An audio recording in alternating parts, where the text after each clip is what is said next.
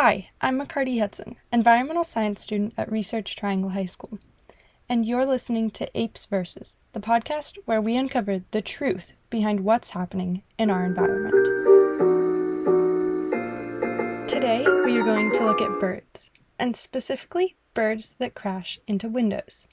It's something that most people have encountered at least once before in their lives, yet after hearing the alarming thunk of feathers and bones hitting the window pane, and possibly going out to investigate or rescue the little fellow, most of us just keep on going with our lives, thinking of it as a rare occurrence.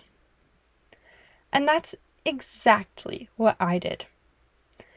This experience happened to me as a little kid when I was at my grandparents' house for Thanksgiving, and thunk, the bird crashed.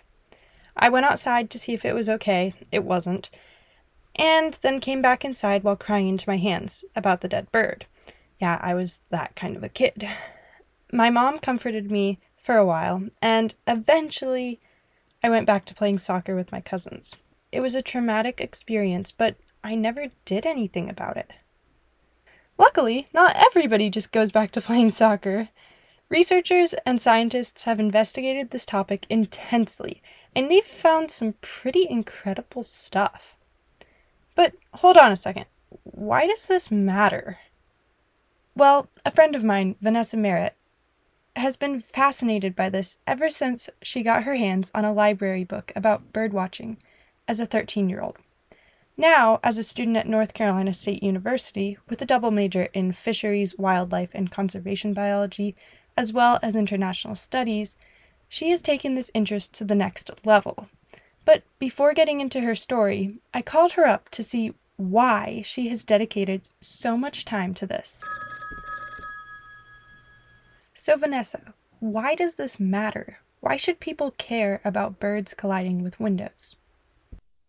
You might think that birds hitting windows is kind of a weird thing to focus on campus, but window kills actually result in the death of over 1 billion birds a year in North America. So it's actually the second leading cause of death of North American birds, the first being feral or outside cats. So yeah, it's actually a really big problem, especially in cities. So these rare occurrences that practically everyone has experienced all add up, meaning that these collisions really aren't so rare. I mean, 1 billion birds every year? That's a lot. And since this is such a big problem, like Vanessa said, we need to figure out why this happens.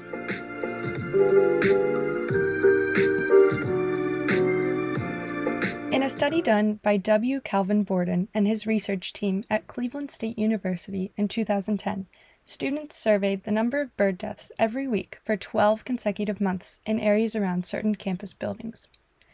After collecting the dead birds, determining their species, and recording the data, they found that there was a direct relationship between the glass area on a building and the number of bird deaths. So, the more glass coverage on a building, the higher the bird mortality rate. Now, why does this happen? Well, it's just like how people run into glass doors. It's because the birds don't see that it's a window. Instead, they either see vegetation on the other side, or, much more commonly, vegetation reflected in the glass. A study done by Natalia Ocampo-Penuela and her research team at Duke University in 2016 investigated this and found that the percentage of forestry around the buildings actually has quite a large impact on the number of birds that hit the windows. But while they found this to be true, they also recognized that the percentage of glass on the buildings had more to do with it than the surrounding vegetation, further backing up the results of the Cleveland State University study. But it's not just vegetation that impacts these collisions. Interior light could also improve the likelihood of birds running into the windows. While this might seem contradictory at first, since the light would stand out and make the birds know that it is a window, in actuality, Caitlin Parkins and her research team in New York found that the light can instead draw the birds in. while their study did find more bird carcasses at buildings with more light emitted, they did realize, just as the Duke study did, that the amount of glass on the buildings was likely the better indicator of how many bird collisions there would be. Furthermore, it is clear as a window that the windows themselves are what's really causing these bird collisions. And you might be thinking, well, these are just two studies and they might not be that accurate, and that's exactly what I was thinking. This study did have an interesting side experiment that gave me some hope. Parkins and her team put out dead birds with trackers on them and left the birds on the sites that they had been collecting data in for 12 hours. Then they went around and attempted to find them again. But here's where it gets interesting. They only found 37% of the birds. That means that all of these studies are super conservative, and the numbers of birds that actually collide with the windows is likely much higher. And why does this happen? Why aren't all of the collisions reported? Well, there are tons of reasons. It could be that cats eat them, people dispose of them, the birds get injured and wobble a good distance away before dying, or pedestrians stomp on them too much and they become unrecognizable. So this data means that these studies are lowballs, and therefore no exaggerations are being made. But still, while these studies seem really sound and convincing, I wanted to hear firsthand what these investigations looked like to see if these results were really accurate. So I asked Vanessa Merritt when I talked with her.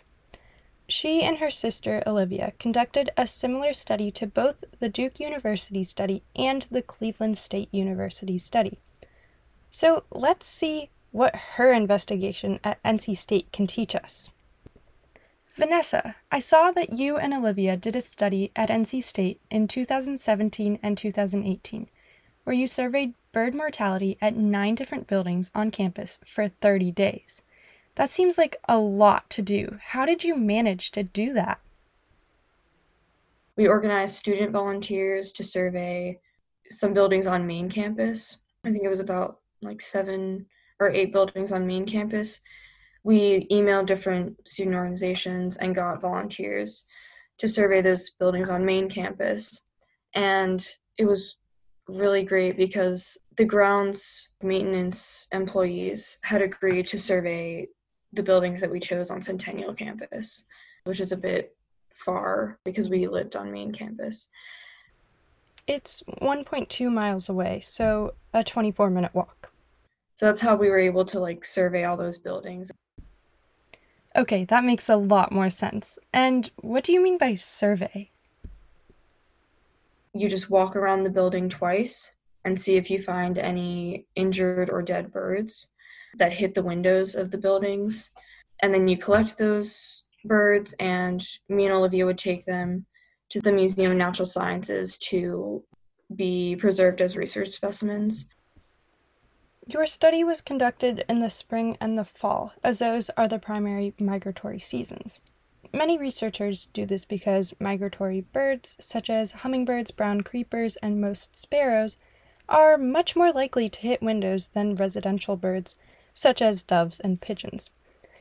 The reasons for this are that migratory birds are, 1, less familiar with the landscape than residential birds, and 2, they usually fly at higher speeds and longer distances, thus making them more likely to impact windows. In the study at Cleveland State University, they found that 90% of the birds they examined during their study were migratory birds. And although they found that migratory birds were much more prevalent in collisions, they did not discuss any variations in the number of collisions in the spring versus the fall. Did you notice any differences in the seasons?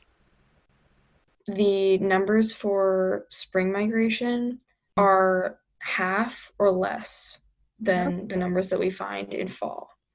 And the reason for that is a lot of young birds end up dying in the winter. So there are actually less birds migrating in the spring.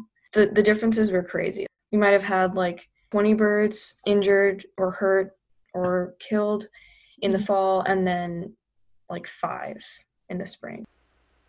Wow, that's really crazy. I never realized how much of a difference the seasons made. Okay, going back to your investigation, what was the purpose of your study? Basically, we wanted to see which buildings on campus were the most harmful for the birds. That's really the point of all of this. Birds are dying by the millions every year from hitting windows. And while this is bad for birds, it's also bad for other species, including us. Birds are a vital part of the ecosystem. They help control pests, distribute seeds, pollinate flowers, and even reduce the risk of disease, which is quite interesting considering our current COVID situation. But it's not viruses like COVID-19 that birds can stop. It's vector-borne diseases.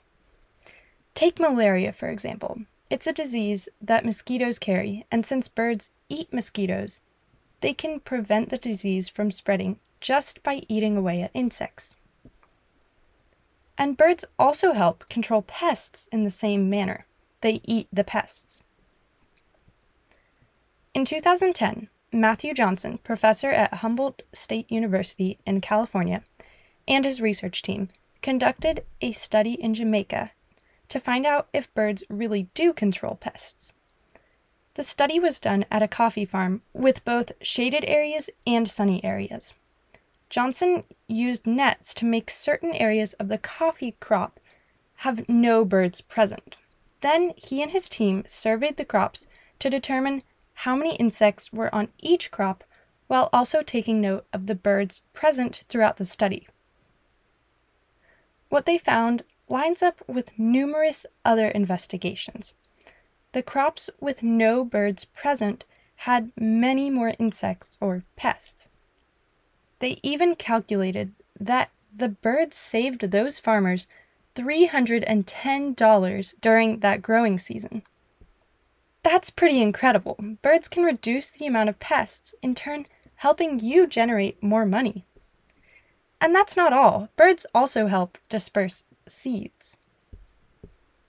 There are a lot of birds that have evolved along with plants to be the sole or one of the main distributors of that plant's seeds.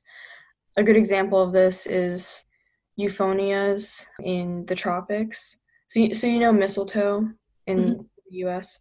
Yeah. So mistletoe is an invasive species. But in the tropics, it's native. And it has been evolved with euphonias. Once it passes through the euphonia's digestive system and they poop it out, those seeds are like perfectly ready mistletoe seeds to like keep spreading. And that helps keep the understory of the rainforest shady. This cycle, where birds help to disperse the seeds by eating the mistletoe and then pooping out the seeds for more mistletoe to grow in order to keep the rainforest shady, is a perfect example of an ecosystem service. And lastly, the more commonly known service that birds provide is by pollinating flowers. In Sandra Anderson's study done in New Zealand in 2011, after isolating areas of flowers by making it so that birds could not get to them, Anderson and her team at the School of Biological Sciences found that 69% of the mainland fruits were not set due to inadequate pollination. This is a huge percentage, and that means that bird pollination makes quite a difference in the ecosystem, even resulting in a loss for people as we rely on the fruits as food. So, as birds can help reduce the risk of disease and control pests by eating insects, they can also disperse seeds by pooping them out, and they pollinate flowers to add to their many vital qualities. And since birds do all of these important services for our ecosystem, we really need to focus on conserving them. The most obvious way of helping out our feathered friends is by addressing the issue that this whole episode revolves around: bird collisions with windows. But how do we do this? When we found out that the student health building on campus was one of the worst buildings that we found during our surveys, we were able to get a grant from NC State from the Sustainability Fund to apply a window film on the most problematic windows of that building. This film that Vanessa used, a UV pattern film, was specifically for commercial buildings. But there are many different types of bird deterrent films, both for commercial and residential buildings. For instance, another commercial film is feather-friendly film. After completing the study at Duke University, Natalia Ocampo-Penuela and her team applied this film to the windows of the buildings with the highest number of bird collisions on Duke's campus. As for residential bird deterrents, you can just have things around windows like curtains. But do these films really work? And we've continued to survey the student health building, and there haven't been any strikes like on the windows that we applied the film to. That means that there have been 2 years since they applied the film in 2018, and no birds have hit the buildings that Vanessa and Olivia know of. This is super encouraging, and while Ocampo-Penuela did not include information regarding the effectiveness of the film applied to windows at Duke, other studies have dug into this subject and found some mixed results. For instance, in one experiment by Daniel Clem in 2009, he found that only horizontal UV-absorbing strips that were 2.5 centimeters thick and placed 5 centimeters apart from one another worked. And also ceramic frit dots also worked. This was despite the extensive experiments he conducted, in which he had birds fly into a small structure with 2 windows, one which was clear and one which had the bird deterrent film on it. He then observed which window they flew to, and only these 2 films had valid evidence of working. But even as these films have improved by now, there is still uncertainty regarding the effectiveness of the films, as the UV strips portray blue and purple colors, which can sometimes even attract birds. Regardless of the disputes regarding certain films, Vanessa explained that there is a much more effective way to deter birds, and one that is not controversial at all: installing bird deterrent windows in the first place. This is truly what all commercial buildings should be doing, but if it's not possible, as most architects do not include this, the films are also an adequate solution. So, despite some possible implications with bird deterrent films, they have shown great improvement, and as in Vanessa's case, they have shown some impressive results. But there are lots of options, and this is an issue that can be mitigated. We just need to spread awareness about bird collisions. We went through a lot today, from the nuts and bolts of bird collisions to the impact this can have on the environment at large, and even ways to reduce the impact window collisions have on bird populations. So, are bird collisions worth mitigating? Are they really that important? Yes. Even if you've only experienced it once, like me, you should be aware of the enormity of this issue, and instead of crying for a bit and then going back to playing soccer, put some films on your windows.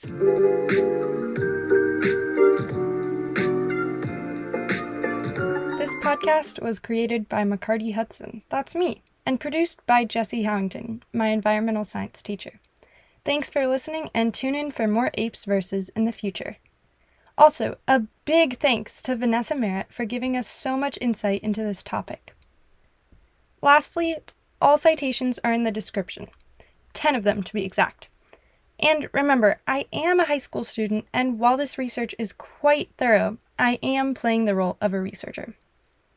Thanks again for tuning in, and I'll see you in the next podcast.